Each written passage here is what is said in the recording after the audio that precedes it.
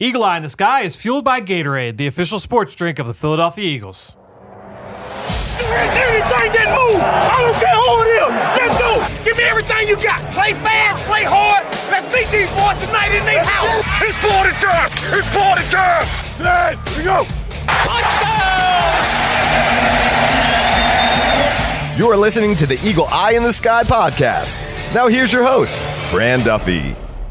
That's right, another day, and we have got another training camp practice to break down as the Eagle Eye in the Sky podcast, fueled by Gatorade, continues. I'm Fran Duffy, and I think we've got a great show for you here on episode number 198. At the top of this week's show, we've got Chalk Talk, where I chat with Chris McPherson and Ben Fennell. We're breaking down Sunday's practice, the 13th practice, I believe, guys, of training camp for the Eagles here at the NovaCare Complex. Let's get to it now in Chalk Talk. Let's get down to business. It's time for Chalk Talk. So do I have that right, C-Mac? Is it the 13th Oh, you practice? put me on the spot there. I don't know if it's exactly the 13th.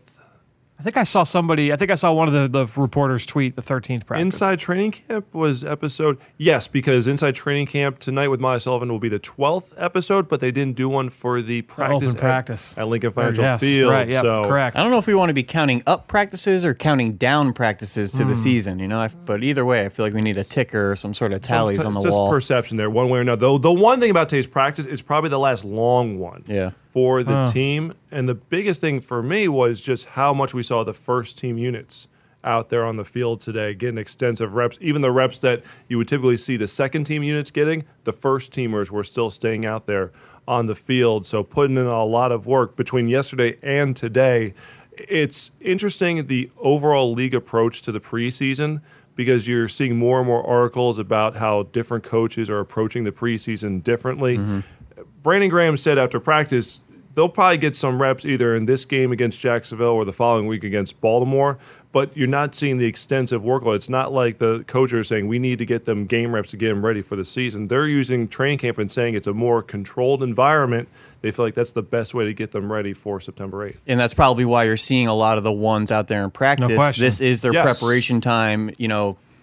The majority of, you know, training camp and getting the reps and the acclimation period will be out here on the practice field, not in the preseason game. So it's a bit of a back and forth with making sure the 3s and 4s are up, you know, ready to play in those games, that it's not a complete fire drill or a dumpster fire when they get out there, but still making sure the ones are dominating the reps and you're making sure your starters are ready for the season. You know, it's such a philosophical battle on what to do in the preseason. Yeah, the last couple days, it certainly has been heavy 1s and 2s in practice. There hasn't been a lot of the 3s and 4s and a lot of scrimmage-like situations. So, you know, they're moving the ball. We used to call it Temple. We used to call it move the field, MTF drills, where, you know, it's basically a scrimmage situation where you're starting at the 30-yard line and you've got a set of downs to move the ball. And if you don't, then you're punting. You know, and they went first team versus 1 versus 1s, 2s versus 2s. All right, now we're back to 1s versus 1s again. They did that a number of times both today and yesterday.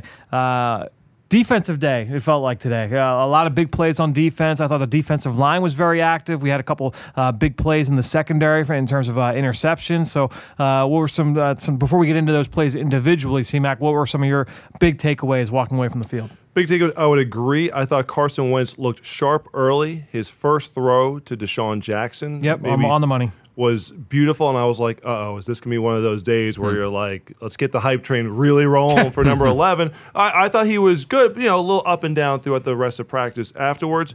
The one player who I thought was more involved, I'll go offensively today, was number 17, Alshon Jeffrey, because he'll make his plays, but I felt like he was more of a focal point of the passing game today. It wasn't, you know, obviously with Dallas Goedert out. I thought Zach Ertz's reps were a little limited, even though he had some nice plays during the course of practice. One he caught right in front of Malcolm Jenkins, much to Jenkins' chagrin. But still, a number of big pickups for Alshon Jeffrey today. And the one thing that I was thinking about was this has really been the first training camp. This has been the first training camp where he's been healthy. Right. Because you go back to the year he signed in 2017, he suffered the rotator cuff injury early in that training camp and was sidelined and, you know, battled through it during the course of the season. Then last year he didn't participate in training camp because he had the surgery following the Super Bowl win and was, you know, recovering from that. So it's great to see how they've been able to get him to this point where, again, you're preparing for the start of the regular season. That's when you want the players to be available and at their best.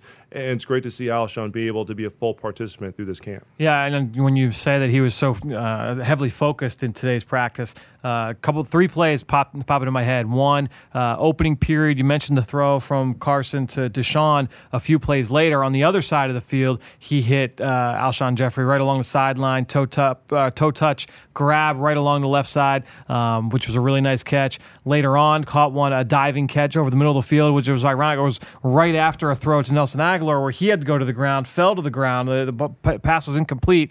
They went back to Alshon, same area of the field, and he came away with the catch. And then he had another one right in front of Avonte Maddox, I believe, on the far side. And there was another one, actually. There was a fourth one right in front of McKinnon. And McKinnon was not happy. It was a tightly contested throw, and McKinnon, right afterwards, grabbed Alshon's towel, threw it to the ground. So Alshon turned around, gave him the business a little bit, and spun the ball in front of him. It was a fun little back. I and love forth those there. competitive reps, though, especially when it's a starter against maybe a 3 or a 4 corner, that you still care and you're still competitive. And when you win that rep, you're still proud of what you did out there. And I like that the corner was feisty and competitive, throughout the rep as well. That's what makes a team better in camp, those types of battles. We'll go to the run game real quick while we're talking about offense. I would say, look, run game, we talked about this. The running backs can always be tough to evaluate, right? Because it might look like it was a long run, but we may have missed. A linebacker actually got 2 hands on the guy, 1 yard into the line of or 1 yard behind the line of scrimmage, and we don't see that necessarily in the crowd. But today on the first run of, I want to say it was the second period, Miles Sanders exploded downhill. It was a quick hitting run. I couldn't tell exactly what the action was, what was going on in the backfield, so what the scheme was, but exploded and was clear, almost to me looked like he was untouched for what would have been a huge gain. Which to me that's part Miles, and you see that burst, you see that explosiveness, but you got to give a lot of credit to the offensive line too, because it was perfectly blocked up. It seemed he is such a fluid runner. He's very explosive. I mean, I look at both him.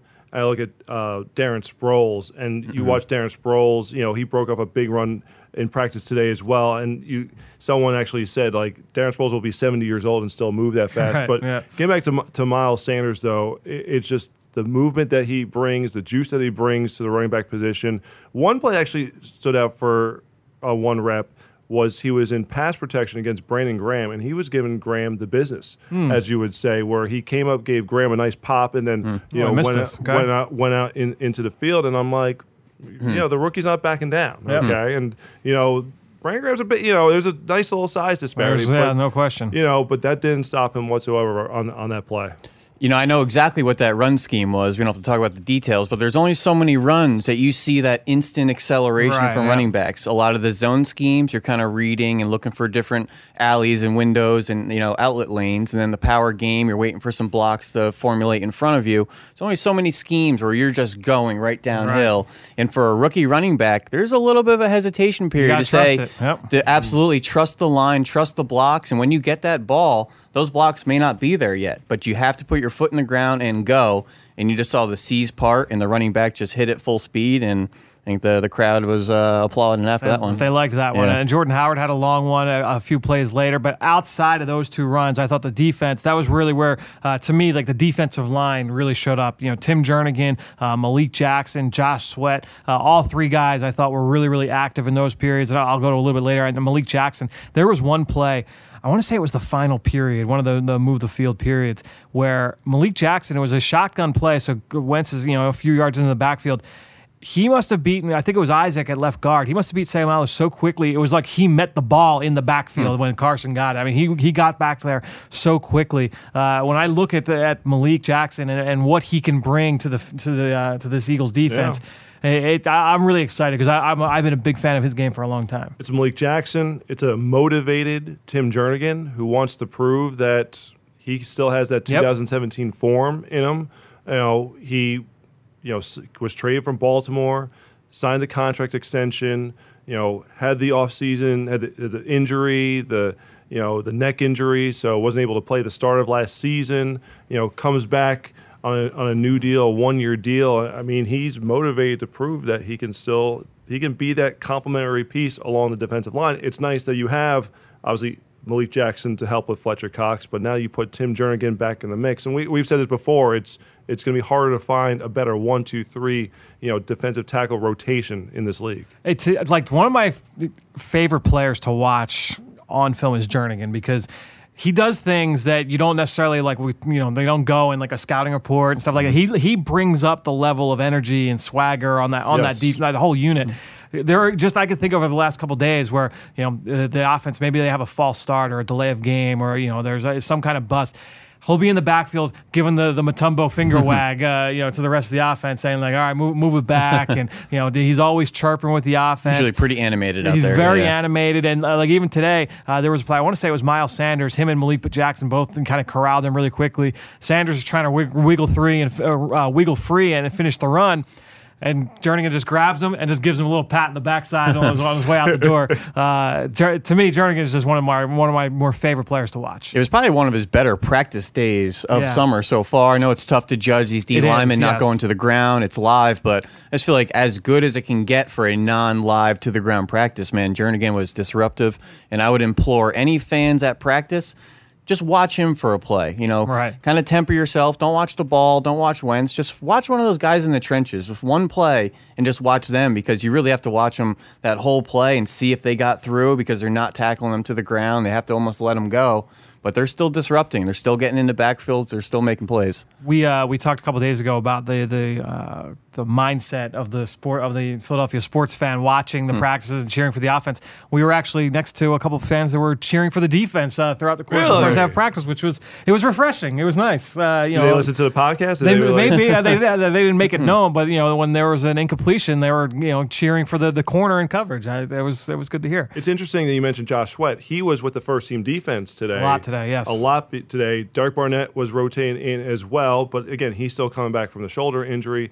Vinny Curry not practicing today, so Josh Sweat getting a lot of those right end reps today. So there was a play, I want to say it was the second or third team period, very first snap. Josh Sweat's out there, beats Jason Peters inside for a sack, inside move. Yes. So I take the next few plays and I'm like, all right, I just want to watch that matchup. Just say, all right, how does JP go against Josh Sweat? How's this fare? JP pitched a shutout the next 4 plays. That's the thing. If I saw the same play, and if you were to go on Twitter and post that, Josh Sweat, the Josh Sweat hype train just goes off the tracks at that point. But then you follow that up, like you said, JP, it's like, all right, he settles down and gets back to business right after that. That's also the nature of offensive line. And we talked about this down at the offensive line summit down in Dallas with some of our Eagles, Brandon Brooks, Lane Johnson. You have 60 snaps. That one horrible pass set that you get whooped on is the 1 out of 60 that's around the internet, and suddenly you're a scrub tackle. So you gave up a sack. It's the battle of attrition out there. It's a full game. There's a lot of snaps. Yeah, typically that defensive end gets the highlight when he gets the sack. There aren't a whole lot of highlights of good pass protection, but it's a long game out there. It's a long practice. You got to watch all the reps. Let's get to the secondary. I mentioned earlier there were a couple interceptions in that final period. So the final period, basically the way it worked was kind of how we described it earlier. So the offense will go out for a sequence, or the starters will go out for a sequence. So it's ones versus ones on both sides. See who wins the sequence of downs. I want to say the offense went 3 or 4 and out. There was a big completion to Nelson Aguilar on a shot play. It was play action. Carson dropped back, hit Nelson in stride along the sideline. Nelson actually was able to make a couple moves, make some people miss. It turned into a nice big play. But then in the next sequence, so the twos come out, they finish up, the ones come back, and the defense kind of turned it on from there. I remember like an Andrew Sendejo pass breakup where he's blitzing off the edge. I believe it was the very next play. Carson dropped back, and he tried to thread the needle to Nelson over the middle, and Malcolm Jenkins stepped in, leapt up, made the interception, and he's returning it back. Jason Kelce goes over and punches the ball out. All the fans all start laughing. The defense jumps on it. They're throwing it back and forth, trying to return it. But it was a fun exchange there. 2 days in a row. Yeah. For Jenkins having an interception. That's right. Yeah, the diving interception yesterday. So he's turning up the heat here at this point of training camp. So the twos go back out. And it's a heavy Cody Kessler, obviously working him in if he's going to start the regular season as the number 2 quarterback. So then you come back out. Carson comes back in. Looked like it was tough on that last interception because it was kind of like Perkins was in the area, Arcega-Whiteside was in the area. I wrote down both names because I wasn't totally sure. It seemed like it was Perkins, though, right? I thought it was to the underneath defender, and Wentz was a little bit unsure of who he's going with, and I think the ball might have sailed on him, but it's one of those where you have kind of two receivers coming in the same window. It's tough to determine who the intended target was. I kind of thought, I was wondering if he was expecting Perkins to keep going. It was like one of those weird where I wasn't sure exactly who, not to pin it on, but like who was responsible for it. But either way, the ball gets tipped up straight up into the air. It bounced off somebody's hands. That was Arcega-Whiteside. Okay. Yeah, him. And then Maddox dives from like 8 yards away and plucks it off the top of the grass, and then he brings it back. So there was a really nice play as well. Important thing with that, and this goes to something that I was talking about with Malcolm Jenkins. We were talking about Trey Sullivan a couple episodes ago, and that it's one thing to be in the right place at the right time, but you got to start making the plays. Rasul Douglas had a chance for an easy interception in the first team period earlier in the day. The ball was just gift wrapped right to him, just a little overthrow from Carson, and he drops it. Yep. Rasul's had a very strong training camp, not to get down on him, but that's a play that you've got to make. If fans along the sidelines were like, come on, that's you got to get that one. You have Malcolm making his play, but then Avonte making the diving interception, not even like a routine one, just to make that play. It's something special that Avante's brought to this defense, and the Eagles need to generate more turnovers. It's such a huge disparity going from the Super Bowl season, where I don't have the exact number in front of me. Sure. I want to say it was around 31 that Super Bowl season, and it was like 14 or 15. It was a huge drop off between 2017 and 2018. Now you may have some regression there, I should say, but not to that extent there. Turnover differential is always like one of the big things that coaches point to as a deciding factor, not just in an individual game, but also for overall team success. Teams that are typically in the top 10 of turnover differential. You're typically talking mostly playoff teams there. So it definitely goes a long way. Just really quickly mentioning some other bodies. You saw Derek Barnett once again active in some team periods. Ronald Darby a little bit more active once again. A couple other new numbers out there. Number 59, Eli Harold out there at practice for the first time. Paul Warlow in there in some team sessions. Number 52. So there might be some new names and numbers out there you're not used to seeing up and down. Just nice to see some more players out there and everybody getting healthy. I thought that. I was thinking about this early in practice. We were watching the install period where the defense, the back seven's kind of working through things and different combinations at corner. And I think it's going to be a very fun competition over the next few weeks because at one point, for most of the team drills, Rasul Douglas was the starter at right corner. Ronald Darby seemed to be working with the ones at left corner with, I believe it was Sidney Jones in the slot. And then you saw other ones where it was Maddox at left corner, Darby at right corner, with Sidney in the slot. We've also seen Sidney at left corner, Rasul obviously mostly at right corner. With those four guys, not even counting Jalen Mills in his return, it's going to be a very interesting way. It's going to be interesting to see how they kind of work this rotation in the secondary. It's a good problem to have, obviously, four talented guys. Mills doing a little bit of work on the side at practice today, so he's inching closer as well to getting back on the field. But it was interesting going back to the assistant coach media availability on Friday. Corey Unlin was asked, I think it was Zach Berman from The Athletic asked, you've had three guys who've been pretty much set in their spots doing well. And when I say set in their spots, I should throw out the caveat that Sidney Jones and Avonte Maddox pretty much have been flipping. They've been swapping. They've been swapping slot and the outside. Rasul has been steady on the outside. It's, talk to Coach Unlin, at what point do you say, these guys have been playing well. Why don't we go what we have here? And Coach Unlin's like, it's not time to make that decision yet. Right. We've still got a little less than a month before the start of the regular season. It's a good problem to have. But when I was talking to Rasul Douglas after yesterday's practice, he said, look at the contract we brought Ronald Darby back on. We didn't bring him back to sit on the bench. So once he's healthy, he figures he's going to find his way onto the field. We're just trying to make it as difficult as we can, for the coaches to take us out. That's the one thing that they're trying to do is be competitive and say, love Ronald Darby. It's a familyhood, a brotherhood in that defensive backs room, but we all want to be playing. And after the amount of reps that those guys got and the experience they got last year, they have the confidence now that they could play at this level. They're going to try to keep those veterans off the bench. And just like those nickel and dime groups, there's a lot of interchangeable parts. The linebackers had some interesting combinations as well. There was an instance, it was dime with the starters, and Alex Singleton was the only linebacker out there. Third, fourth string linebacker with the ones starting. So it's interesting just to see some different pairings, some different groups, making sure you hear some different voices in the huddle calling the defense.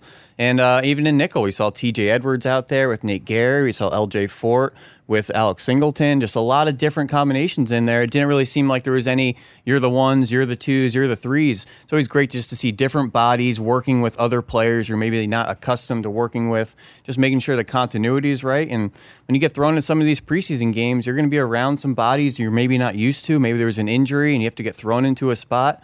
It's these days in practice that you remember that continuity. You remember hearing that call from TJ Edwards and just hearing the different voices. I just love the interchangeable bodies on defense. Well, I think too, and that's kind of a philosophical thing with coaches, is that there will be times, especially on defense, where it's kind of it's kind of clear cut. But you see this on offense too, where it'll be the ones across the board. Hey, let's put the second team defensive line in, just to see how these guys operate with a bunch of, they're working up against the first team offensive line. They've got those guys behind them. Today, I agree. It seemed like we saw some different rotations with the second team linebackers. All right, they're working with Malcolm Jenkins and with Avonte Maddox and, all those guys behind them in the secondary. Let's see how they respond. So even not just from a communication standpoint, also from an evaluation standpoint, let's see how those guys look. And that's just going to kind of help with the evaluation moving that's forward. a good point about the evaluation in a vacuum. But I always remember this one instance. It was the Patriots, I want to say about 6 to 8 years ago, one of their preseason games. Okay. Brady was out there. Like the third play of the game, Belichick just immediately takes Brady out and puts the backup in, just to simulate a situation where that may happen in the regular season, Right. where Brady went down, his shoe fell off, whatever it was, where you have to, at the drop of a hat, suddenly there's a new leader on the offense. There's a new voice. There's a new person calling the plays in the huddle. Having that continuity and the practice with the continuity is really what summer training camp, preseason is all about, and preparing for those situations you may get in the regular season. You hope to not get them, but preparing for them is everything. So before we wrap this up, we've got one more thing we'll hit on. But I want to first give a shout out to those of you that went on and have giving us a rating and left a comment on our Apple Podcast page. Got a couple here. Liberty Parent, always up to date with the podcast. Really appreciate the 5-star rating there, Liberty Parent. And then Conservative Mike said, if you prefer genuine, intelligent insight over the knucklehead callers on Sports Talk Radio, then this is your podcast. So, Mike, I didn't know where he was going for a second with that one. We have some knucklehead moments too here and there. We've been known. It's been known to happen every once in a while. So listen, like I said earlier, and I've said it on previous podcasts, the number one way to support the show, and we've gotten a lot of support so far from you guys, just go wherever you listen and continue to leave those ratings, leave those comments. I think we're up over 350 comments on that page so far. So really appreciate the feedback we've gotten from all of you guys. Also, last week on the Journey to the Draft podcast, I want to give a quick bump to that show as well. Myself and Ben and Tony Pauline, we all talked about the top prospects in the SEC. So in the top conference in college football, you're getting ready for college football starting in a couple weeks. Go give a listen over to the Journey to the Draft podcast. We're talking draft 24/7, 365. So yeah. Anything else before we wrap this one up, guys? It was something that was interesting. I didn't mention this on the podcast yesterday. We talked about it briefly this morning that when I was standing in the end zone watching practice, there was a family, and it was like a father and 3 daughters, and Zach Ertz is running toward the end zone, and the dad yells, "There's Julie Ertz's husband." It was one of those moments that made me chuckle. It's it's amazing when you have a sports power couple like that, Sure. especially Julie being on the world stage like she is now. And guess who was at practice today? There we go. None other than Julie Ertz. So, Becoming a regular around here. certainly so. It's supposed to be a practice tomorrow as well, but here to support Zach. I mean, look, they don't get a ton of time together, but remember the women's national team will be at Lincoln Financial Field. Tickets are going really. I think it's sold really well. It's something over 40,000. Yeah. It's the 29th, Thursday the 29th. Okay. The Eagles have the preseason game at the Jets that day, but the women's team will have a friendly against Portugal, and it's on the verge of being the most tickets sold for a standalone friendly in women's national team history. So. I'd say keep pumping that up, because Certainly. that's an awesome opportunity to go and see the world champs. But it was interesting also because they had a catch after practice, and all the video cameras Sure, are there. yeah, of course. And Julie's got a bit of a gun. That's what Tim McManus tweeted out, says she can sling it a little bit. She was spinning it. Yeah. She Does she have a can. leg? Can she drop one for I'm 50? sure I would think so. I like to see her and Jake have a little competition there. Get a little nervous there. That would be a social video for sure. Be a little more That would work entertaining out well. than Carly Lloyd showing up to a Texans practice a couple years ago and having the competition with Vince Wilfork on Hard Knocks, if you remember. I don't remember Yeah. that. I think I remember that. Yep, I think it was about 3 or 4 years ago. That's a She good one. showed up, but it was Vince for some reason, the one doing that's the great. competition. It was That's just as outstanding. entertaining. Yeah, sure. I would kind of like to see Jake Elliott, go up against Julie, but if Fletcher Cox wants to kick a couple too, he can. Remember Fletcher Cox returning they did like the punt returns last year, the big guy. Yep. We haven't had that yet this year. I hope to. That's always a light moment in camp. That's a good one. All right. Well, I think that'll wrap it up. A little bit of a shorter episode this week, but it's a Sunday. So we will be back tomorrow. We've got 2 more episodes this week before the preseason game. So we've got one Monday, one Tuesday. Then I'm going to be chatting with somebody to break down the New York Giants. Stay tuned for that guest. That'll be on Wednesday's edition of the Eagle Eye in the Sky podcast, fueled by Gatorade. Until then, until next time, we'll see you guys tomorrow.